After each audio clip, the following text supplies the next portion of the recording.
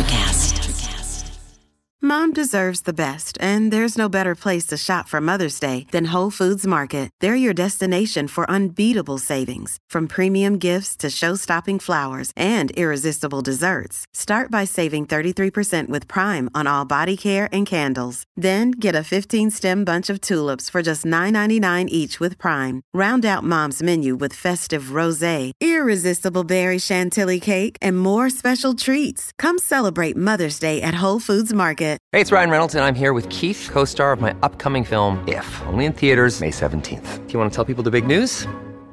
All right, I'll do it. Sign up now and you'll get unlimited for $15 a month and 6 months of Paramount Plus Essential Plan on us. MintMobile.com/switch. Upfront payment of $45 equivalent to $15 per month. Unlimited over 40 gigabytes per month. Face lower speeds. Videos at 480p. Active Mint customers by 531.24 get 6 months of Paramount Plus Essential Plan. Auto renews after 6 months. Offer ends May 31st, 2024. Separate Paramount Plus registration required. Terms and conditions apply if rated PG. There's a change happening in the way we live, the way we work, the way we spend our money, and make our decisions. We are evolving to be more conscious in our actions in a way that serves the world and makes it a better place. Welcome to the Ethical Evolution. The Ethical Evolution podcast is brought to you by Ethical Change Agency. I'm Bindi, I'm the founder, and my mission is to help ethical entrepreneurs and holistic healers to find their voice through spiritual coaching and podcasting. I'm honoured to bring you the stories of those who create change through healing, kindness, innovation, purpose, and spirit.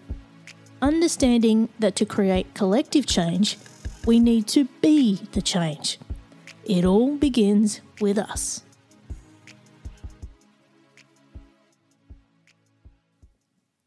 Lynne Bowman is the glam granny that knows how to get you to eat your veggies. There is enormous power in resetting your relationship with food, taking control of your health, strength, mindset and mood. But why take cooking or health advice from a snarky grandma who isn't a reality TV star or a doctor and doesn't particularly like to cook? Here's why. Diagnosed more than 30 years ago, Lynne is living proof that you can cook, eat, sleep, laugh and walk your way out of type 2 diabetes, along with other chronic ailments, just like in her latest book, Brownies for Breakfast, a cookbook for diabetics and the people who love them. With a background as an award-winning creative director, advertising manager, actress, makeup artist, screenwriter, illustrator and TV weather person, Lynne has so much wisdom and laughs to share and is the granny we all need in our lives. Welcome, Lynne, to the Ethical Evolution. Thank you so much. I'm very happy to be with you from so very far away, 17 hours away. What a blast, right? Now, Lynne, I'm so excited to spend some time with you today. Can you tell us who you are and what you do? No, I have no idea who I am. I'm too old, Lily. I'll start with that. I'm old. I'm 76. And so that colors a lot of what I say. Get out of town. Get out. No, I'm not. I'm going to get out of town. And I'm old and mean. And that's my main calling card. And I'm a grandma. So I know stuff, right? Because that's what we know stuff. I can also say I'm a recovering marketing person after having had a long career in advertising and marketing and writing things. I just published my 4th book, and it is about food, as you know. It's called Brownies for Breakfast, a cookbook for diabetics and the people who love them. So I hope we'll talk a little bit about what that means for folks, because it has to do with ethics in a big way. Yeah. And so I don't know. What else do I need to tell you? I'm California. I've lived in lots of places.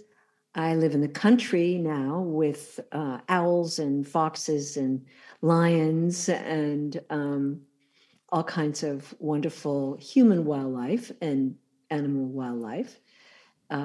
So yeah, and because I'm old, I kind of do what I want, which is so cool. That's amazing. Now, those who can't see you at the moment, you're in your beautiful home, and in the background, I'm seeing your dog walk back and forth, and the lovely acreage that you're on. So, very grateful to be a part of your space today. But so tell us about why food? I don't have a great answer for that. I think I always love to eat. Who doesn't, right? Yeah. There are people who really don't seem to care that much. And I won't mention people currently in politics, for example, in my country, but there are people who seem to be okay with just shoveling down fast food all the time and soft drinks all the time. So, but I always love to eat, and I never had any money or time. So I knew the only way I was going to be able to eat well was either go out with somebody that I didn't particularly want to go out with half the time, that was back in the day, right? When we did that kind of thing.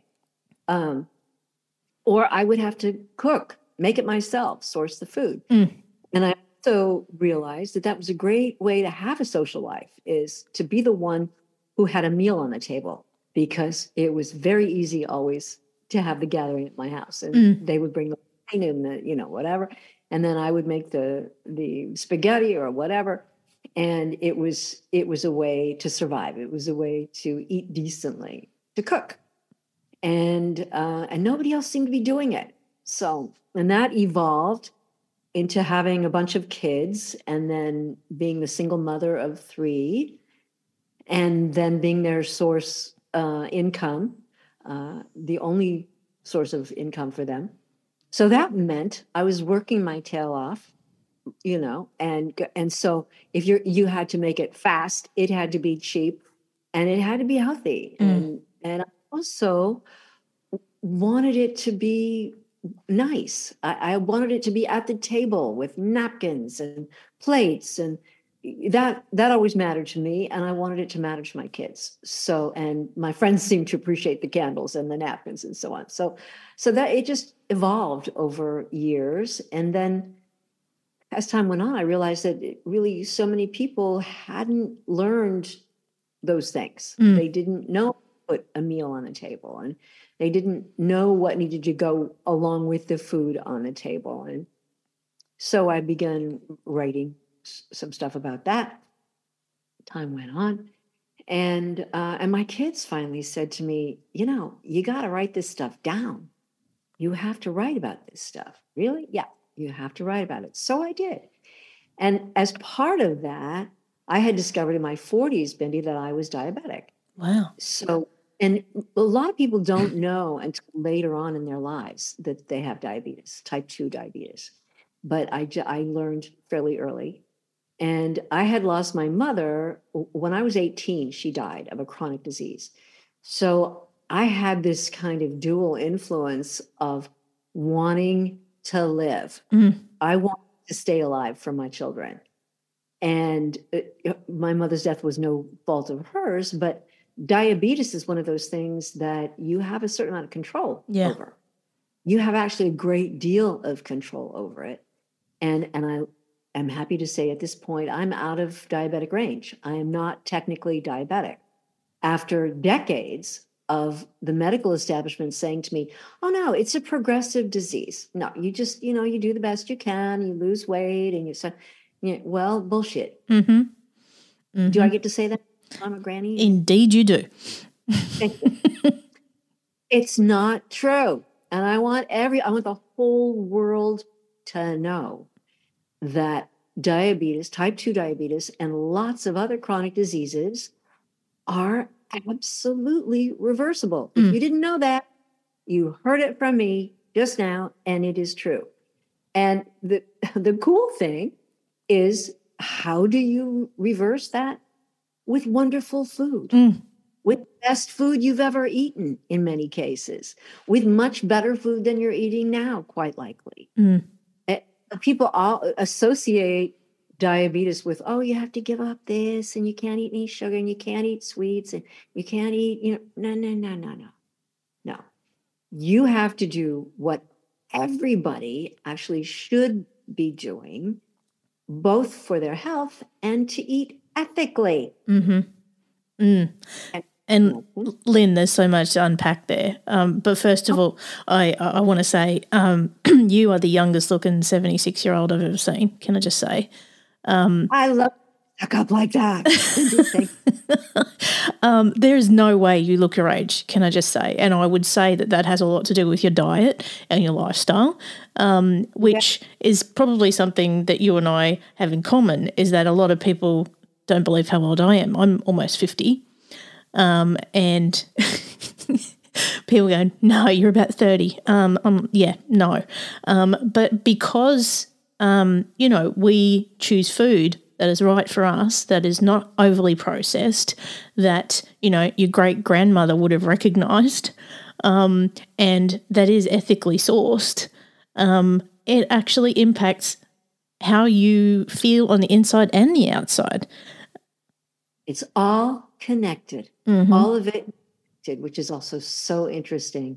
And also, just to be absolutely frank here, there's a great filter on this system. I got no filter. I have a filter on, so you're still fabulous. Thank you. And also, and I confessed to you earlier that I was actually born in Hollywood, of all the places to be born. So I spent a lot of my life standing in front of a mirror next to the most beautiful women in the world. I mean, I was the kind of plain little brunette that was too short and too dark. And so all these beautiful, tall, blonde women. So I learned some tricks of the trade, believe me, in the dressing rooms back in the day. And it just sort of stays with you as, maybe a ridiculous standard for, come on, we don't care that much, right, anymore. But growing up with that and being in the business that I was in, it was a lot about the costume, all about showing up, looking a certain way. And in the business, and I did most of my career in the Silicon Valley. So I was the only girl in the room a lot. It was the nerdy boys and me, So you have to sort of play the game, as it were. But food, food. Let's talk about food, and it's not strictly food. It's moving. You have to move, absolutely. And as I pointed out to you, I missed my nap for you today, which I'm so grateful for. It'll be worth it. Trust me. It's about sleep, and we are just now in the last decade, I think, there's lots of information coming out about how deeply interconnected sleep and food are. You understand that how you sleep affects your appetite, it affects what you eat and how that food is processed. And how you eat affects how you sleep. And this was a big one that maybe everybody knows now, but I didn't know until fairly recently, that the only time your body actually heals is in deep sleep. Absolutely. So, but every time that one really sinks in for me, I think about all those years right? of doing terrible damage to myself with Red Mountain wine and, Marlboro cigarettes and all the things that we did back in the 60s and 70s and 80s. But if you're going to heal from anything, you have to sleep. And in order to sleep deeply and well, you have to eat for sleep. Who knew? And you have to stop eating for sleep. This is a fairly recent one, too. Again, I'm not making this up. It's out there. A lot of people are talking about it with better credentials than I have. But you need to stop eating at least 3 or 4 hours before you sleep. Yep. You know this. Yes. And I talk about it all the time because I'm amazed at how many people that I have conversations with who don't know that. And we, especially probably in Australia too, but in the United States, the habit is, it's you and Jimmy Kimmel, a late show, and a pizza. in front of the TV. You know, you've been too busy all day and you're tired and everything. And finally at 8, 9 o'clock at night, you go, oh, I'm really hungry. And you eat something cruddy and that you just microwave in front of the TV. And then you fall asleep in front of the TV. Is this a familiar scenario? So that's one of the worst things you can do for yourself. And it causes weight gain, and it causes gastric distress and all kinds of problems because your body has work to do at night. Look, have you talked about autophagy at all on this show? No. Well, it's one of my favorite new vocabulary words. Okay. Autophagy. And literally it means eating yourself. And what it is the process that your cells undergo when you stop shoveling food down. And it takes 16 to 18 hours of no food for this to kick in. But then it's like the road crew on the highway. Once everybody's gone, out come the shovels and the brooms and the stuff, and they're cleaning. And your cells are they're programmed to do exactly the same thing all over your body. They're getting rid of the stuff that has to go. They're eating up the stuff that they can reuse and repurpose. Isn't that weird? I learned that. I was like, wait, what? Yeah, they are eating the crud or getting rid of the crud so that it doesn't pile up like your hall closet. It's got to go. And then when it does go, all these other good things happen in your body. But if you don't leave that time for this autophagy, I'm dropping it again. I love that. If you don't leave time for that to take place, it can't take place. So it's like your hall closet. It just piles up. And which is, I mean, you know, think about it. There's all kinds of icky stuff that happens. Yeah. You haven't allowed your system to be clean. So when people talk about time-restricted eating or intermittent fasting, that's what it is. It's not you loincloth in a, cave for 6 weeks. It's just leave a few hours, stop for a little while. And then what you find is that you actually feel better. Yep. When you don't eat. Are you experimenting with this? Have you kind of gotten into a rhythm of doing this? I have, yeah. I've actually in the last few years done a lot of work with metabolic balance. I don't know if you've heard of it, but it has 8 principles, and one of those principles is that you don't eat after 9 p.m. at night, and that you have no more. 4 in the afternoon. Yeah, well, this one you only have 3 meals a day, and they must be within.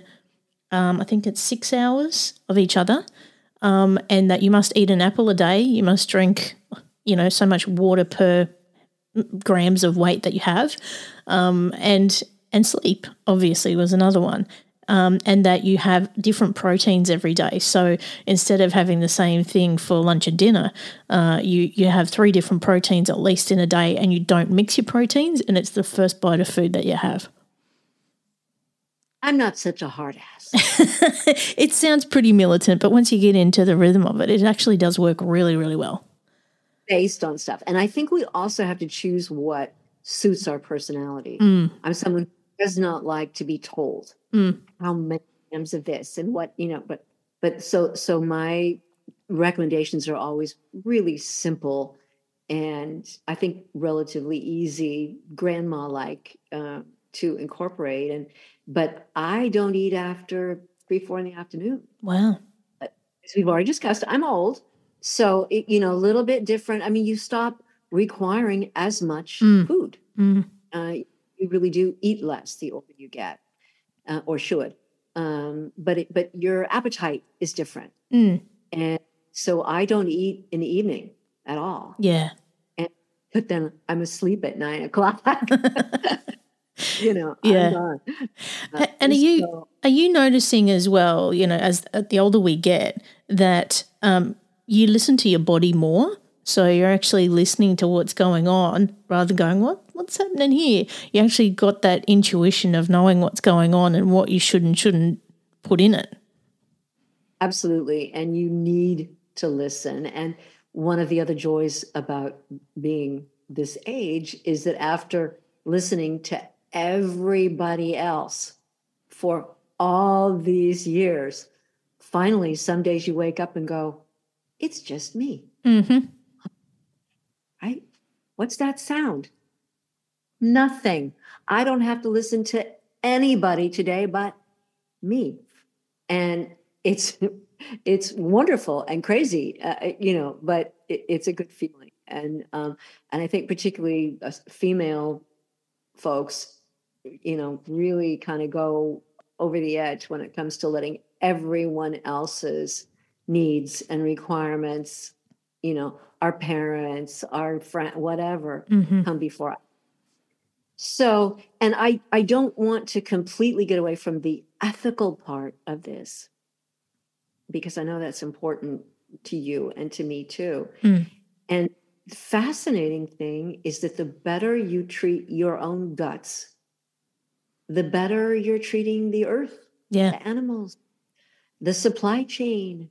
The list goes on, because what you find, and I'm a food nerd, so I've done a lot of reading in all kinds of ways about food distribution and food manufacturing and so on. And one of the horrible things that you figure out pretty quickly in these studies is that there are buildings full of people in New Jersey, let's just say, because it's far away and I don't know anyone, almost one person, but truly along the highway, New Jersey, whose job it is to engineer food for craveability. And their whole life is about making sure you keep eating that food, whatever it is. It has nothing to do with you getting any health benefit out of that food or being blessed in any way by that food. It has only to do with shareholder value. So that food is engineered from start to finish, starting how it's grown. And, they don't care what kind of poison, they don't care what kind of factory farming, whatever. They just want a product that has been tested in the lab and designed so that you can't stop eating it. And what that usually means is it's, of course, overprocessed. It's full of sugar and bad fats and extra salt and all these things, bad things. And then on the label, it says, healthy snack. You can't stop eating it. Oh, it's true. And it is addictive. And sugar is addictive. And these foods are, in the true sense, not metaphorical, but in the true sense of the word, they are addictive. So where are the ethics in that? Say, to begin with, and particularly because these foods are, in large part, marketed to your kids. From the time they're tiny, from the time they can stand on their little wobbly legs in front of the screen or sit in front of their iPad. Watch. Now they're seeing it in another way. And then you go in the market and you look on the lower shelves where the kids can reach, and guess what's there? Yeah. Hi, kid. We're craveable. You can't just eat one, and that's right. So there's that part of the ethical dilemma, let's say. Yeah, and, I think coming back to, what you were saying earlier as well, Lynn, like that art of cooking at home,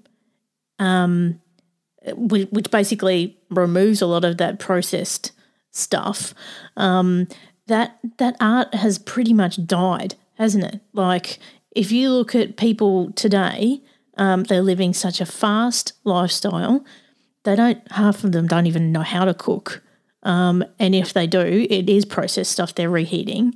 But to actually create something from scratch and actually put love into it with fresh ingredients, like, they just don't know how to do it anymore. Even shopping for groceries, they don't know how to do it anymore. To be fair, I get it. I was a single mom. I had a bunch of kids. And when you pile on top of that, what we ask of ourselves online and, and the school wants this and that, and people's lives have become crazier and crazier. And what went out of the wagon was food and cooking. Because you could get fast food, you could get grab and go. And that just became the habit. And our kids, there are families where there are 2 generations of kids who've never eaten with utensils, and I'm not making this up, and I'm not exaggerating. They have eaten out of bags and boxes with their hands.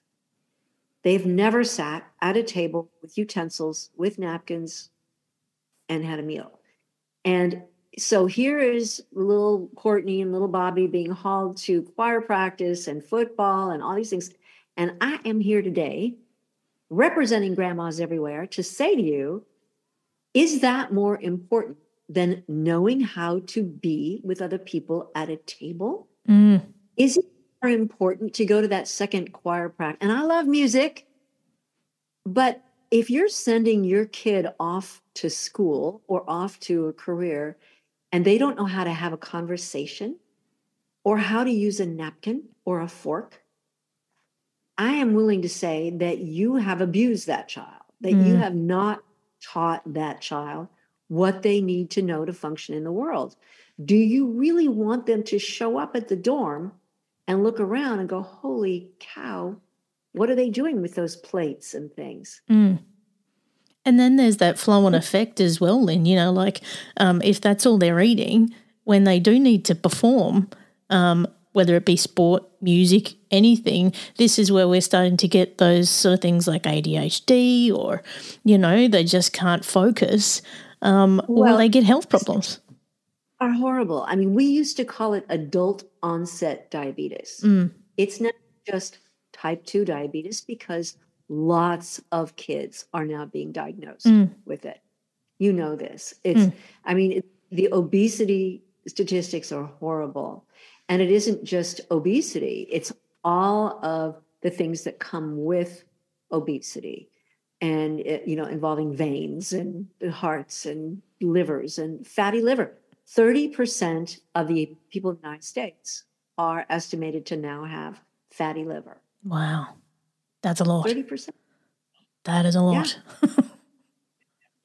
And so, you don't perform if your body is suffering. And kids, it's harder for them to say, I think I'm feeling some things in my body. They don't know any different. It's normal for them. So it gets overlooked in many cases. And with adults as well. And of course, guys are notorious for not going in and getting their blood work and being checked and so on. Most women have wound up, with their legs in the stirrups and, being looked at and poked and examined as a matter of course. But so many men are shocked to find in their 50s or 60s that they have been diabetic for years. And diabetes is a silent killer. So the longer you go without knowing that you have it, the more severe your effects are going to be. And those effects wind up being having your limbs removed. You know this, I'm sure. You lose the ability to function in your extremities and all of your extremities, by the way. You men, particularly. And you go in for amputations. Yeah. And that was a big reason why I sat my rear end in a chair for 3 years and did this book, because the answer is not complicated. And it's not medication. It's not surgery. It's don't eat crap. Yeah. There you go. And, food is medicine instead of taking pills. I'm going to guess that you don't take a whole lot of pills. Am I right, Lynn? You're right. Yeah. Yep. So looking at our diet and how you can reverse type 2 diabetes, it can be done quite simply if you stick to it, right? You have to be persistent. You have to make a decision like anything else in life. It goes back to making a decision that you're going to do it and you're going to stay with it. And in my case, I was very motivated because I wanted to live. I had 3 little ones that I wasn't about to leave. And I also wanted to be strong enough to do what I needed to do to support them. So that was a big motivator for me. And I don't know what yours would be. And anyone listening, you have to find it. It usually comes down to, do I want to be dependent on people? Do I want to, and here's a big one. Do I want to spend all my money, and a lot of money I don't have, in a healthcare system that doesn't care about me, because I will have to have surgeries, medication, all this stuff that will cost me a fortune? And in the US, 85% of the bankruptcies are health related. And by far the largest number of those are chronic diseases like heart disease and diabetes. And the recipe is the same for almost any chronic disease you can come up with. It's whole food, plant-based food, sleep, movement, and not too much food. Once you start eating real food, that's the other part of it, whole food, plant-based food, you can't eat too much. Your body goes, hey, we're done, thanks, finished. As opposed to the craveability folks who have designed the food that you've been eating so that you can't stop eating it. When you sit down to a rainbow of vegetables and fruits, and I was vegan for a while. Bindi experimented with it. My numbers came down great. It was very good for me. But now I found that it works if every once in a while, today, in fact, I ate some grass-fed beef that was raised down the street from me. Literally, I know the cows to wave at them. And I ate a small amount of it on a big mound of vegetables and a beautiful steak. It's really good. And that's like every couple months I'll have, but that's enough. That's all it. And people are so shocked that you don't crave meat, hamburgers. It's so true. It's so true. Like I found the same thing once I went on to, that kind of diet. You don't crave the other stuff. And you also, if you do stray away from it and have a treat, sometimes it can make you immediately sick. So your body reacts. As long as you're eating, you're not straying off into, barbecued ribs in some, a restaurant, right? If you stay with pretty healthy options, I haven't had any horrible reactions yet, but the surprise, I was a huge meat eater because we were told as diabetics, eat vegetables and protein, no carbs, stay away from the carb. That's crazy. I can't believe how many artichokes I missed out on all those years because they were a starchy vegetable. Please, but I do eat some shrimp. Every once in a while, I will have some salmon, not often. And that I do kind of crave once in a while. Fish.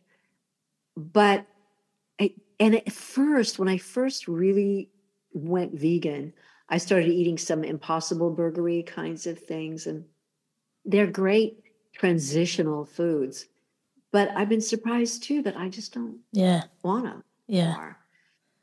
Once you start down the beautiful garden path of gorgeous vegetables and fruits, and the thing is, most people have been deprived of them their whole lives because they were too busy eating white bread and meat. So there was no time or space for the artichokes or for the rainbow radishes and watermelon radishes or these foods that you go, how did I not know how wonderful these were? There's it's amazing, isn't it? Yeah, out there. So tell us. Of course, I'm in. So, right. So tell us. Tell us about brownies for breakfast. I will tell you about brownies for breakfast. The title people always ask me about because they haven't opened the book up yet. I hope you will. It's brownies that are made of such good food that you could eat them 3 meals a day and you would be healthy, because they're made from real cocoa, just chocolate, pumpkin, which I know you in Australia love as much as we do here in California, and cinnamon, an egg or egg substitute. What am I forgetting? That's mostly it. Yeah. And the secret is, some sweetener. And we'll talk about sweetener in a minute. But the secret is that nut butter, I forgot to say. So the main structure of the food is nut butter and pumpkin flavored with chocolates. And the nut butter and pumpkin combine as it's just this magic. You don't need oil. You don't need flour. You would think that it was full of oil and flour, but it's a vegetable and nut butter. So high in protein, healthy fats, beyond delicious. Wow. Trust me. And I talk a lot with people about sweeteners because so many folks have this concept of artificial sweetening as being a horrible thing. It's not. I use monk fruit, and sometimes the monk fruit is mixed with erythritol. Terrible name, good sweetener. And these things have no calories, have no effect on your blood sugar. If you use chicory root, which is another wonderful one, it actually has beneficial effects. There are a number of really great sugar substitutes on the market just the last 10, 15 years that all of a sudden you can bake cakes, pies, and my book is full of them. Yummy things. But that's just part of the deal. I mean, I love sweets, and I like dessert 3 times a day or 2 times a day with every meal. But I can have it. Yeah. I can have it. It's good food. It's whole food, real food, plant-based food. Amazing. Just happens to be dessert. So, and the book has a lot of recipes for kind of ordinary things that ordinary folks cook a lot. It's more American than totally typical Australian, but things like macaroni and cheese. Who doesn't love it? Well, I'll tell you how to make it, and it's absolutely wonderful. And you make it with creamed cauliflower instead. Yeah, so good. And for you. So, and then people say, well, isn't it kind of expensive to eat? No, it's not. And if you will recall, when the pandemic first was in the news and the shelves were empty and, oh my gosh, you better, go to the store and grab stuff. Believe me, in the produce aisle, there was no panic. I was often alone by the celery. There was nobody in there grabbing handfuls of arugula so that they would. And a lot of us grow it ourselves. In my case, I have raised beds right in front of my house. So, and it doesn't take a lot of space. You can do it in pots. And it's virtually free that way. I mean, you buy some seeds or you buy some starts, and then you've got all these beautiful things to eat. Also, where I live, we're lucky. We have blackberries wild everywhere. That is, without a doubt, and there's tons of science behind it, one of the best possible things you can put in your body. Blackberries. Wow, yeah. And just go pick them and then put in your freezer. So do not whine to me about how expensive good food is. I mean, and certainly, and I'm being snarky, but if you live in a city where you're in a sort of food desert and there's just, it is a problem, but it's a problem that's increasingly being solved with delivery services and people are taking parks and making little growing spaces out of communal gardens. And that is an ethical approach to eating, because one of the things that we need to do ethically is to close the factory farms, which the only way you're going to close the factory farms that are abusing animals and putting all the pollutants out in the rivers and the ocean, don't buy it. Exactly. And then the people who are raising those foods realize that the market is shrinking, problem solved. So it's up to you and me, up to us with our grocery money to just stop supplying the shareholder value to the people who are abusing the animals, to the people who are in those buildings making craveable things. Just don't buy it. End of problem. And that's the whole point of, this show, Lynne, is to have these conversations that actually help us make that change and actually make decisions based on our values. So if our values are that we actually want to care about the world and make a difference and make a change, we can make that change with how we spend our money and how we eat. Every meal you eat, everything that you serve your kids, everything that you serve your friends is an expression of who you are on the earth. In a very spiritual way, because food, community.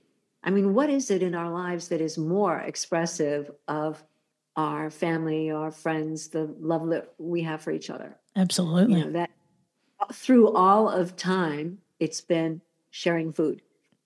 And so I hope everyone will take it to heart and realize how much power there is, not only in your own health, but the health of the planet and your community. All of it is something that you can maybe not do by yourself, but you can definitely make a difference as just one person. Exactly.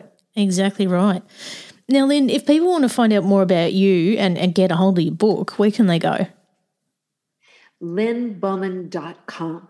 I hope that's easy enough. Nice and easy. But just be sure to spell my name right, because it's LYNNEBOWMAN.com.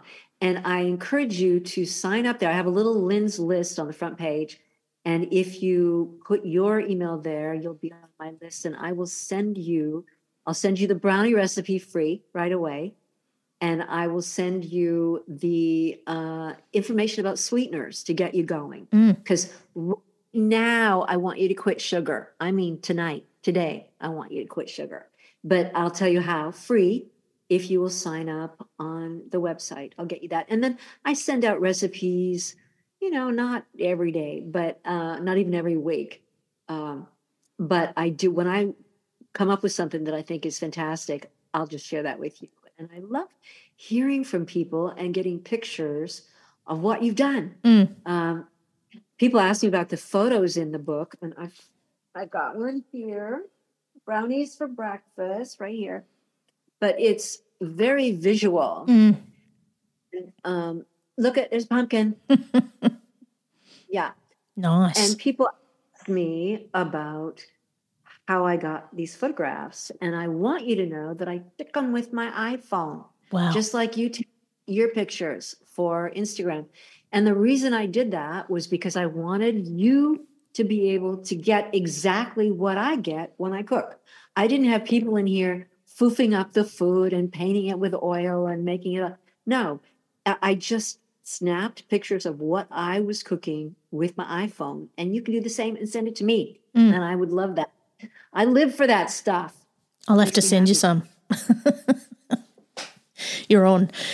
Now, Lynne, I hope you keep writing recipes and sharing your wisdom because everybody needs a granny like you. In all your years, if you were to share a bite of wisdom for us all, what would it be? Eat joyfully. Simple as that. Simple as that. I love it. Good for your head, your spirit, your friends, your kids. Love it. And, it can be simple. It doesn't have to be poofy or fancy. But I will always appreciate my food. I've been without as many as many of you have. And if you can eat joyfully, you got a good life, I think. Love it. I'm going to ask you the last big question, and it's probably going to be a very similar answer to the question I just asked you. But What's the change you'd like to see in the world, and how can we bring it to life? Oh, boy. Oh, boy. Well, you already know I want you to eat whole food, plant-based food, real food. I want that because that is going to be a huge change. And I would love that for the whole world, because I have an idea that if certain men at a certain point in their lives had been loved with good whole food, they wouldn't be trying to blow the frickin' planet up now, would they? Peace. That's what we want, is peace for everyone. And, there's no need for us to fight over food resources. There's enough. We have more than enough if we would just eat ethically, the way we've been talking about. There's more than enough. So eat joyfully and peacefully. How's that? Lynne, I reckon I could talk to you all day, and I reckon one day we will. I hope you do more. Yeah, and I can't believe you're going to be in LA. And we're going to be partying together. You have to come up. But look, I can't thank you enough for being a part of the Ethical Evolution. I have loved every single minute. Me too. Thanks for listening to the Ethical Evolution podcast. If you're ready to be the change and would love to work with me on finding your voice through spiritual coaching or creating your own podcast with impact, visit ethicalchangeagency.com.